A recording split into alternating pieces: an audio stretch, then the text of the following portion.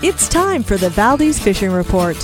Interviews, derby standings, tips, and advice for Prince William Sound.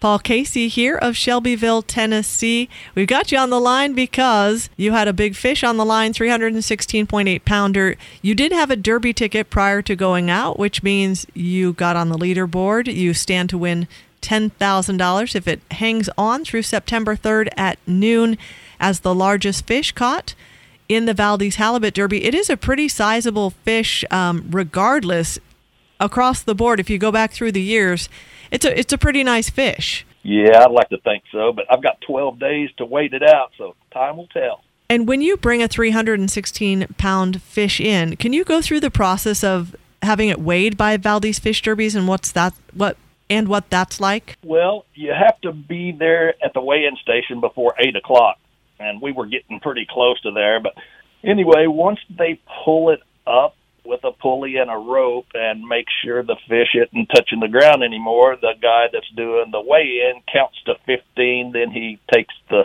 number off the scale, and that's pretty much the process. Did you draw a lot of attention?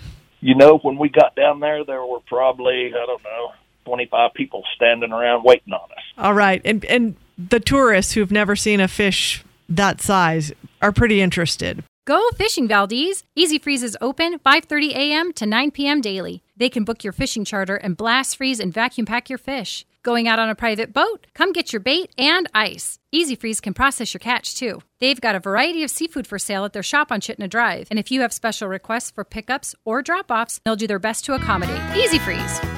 KVAK's Valdez Fishing Report. Fish Valdez and reel in a big one.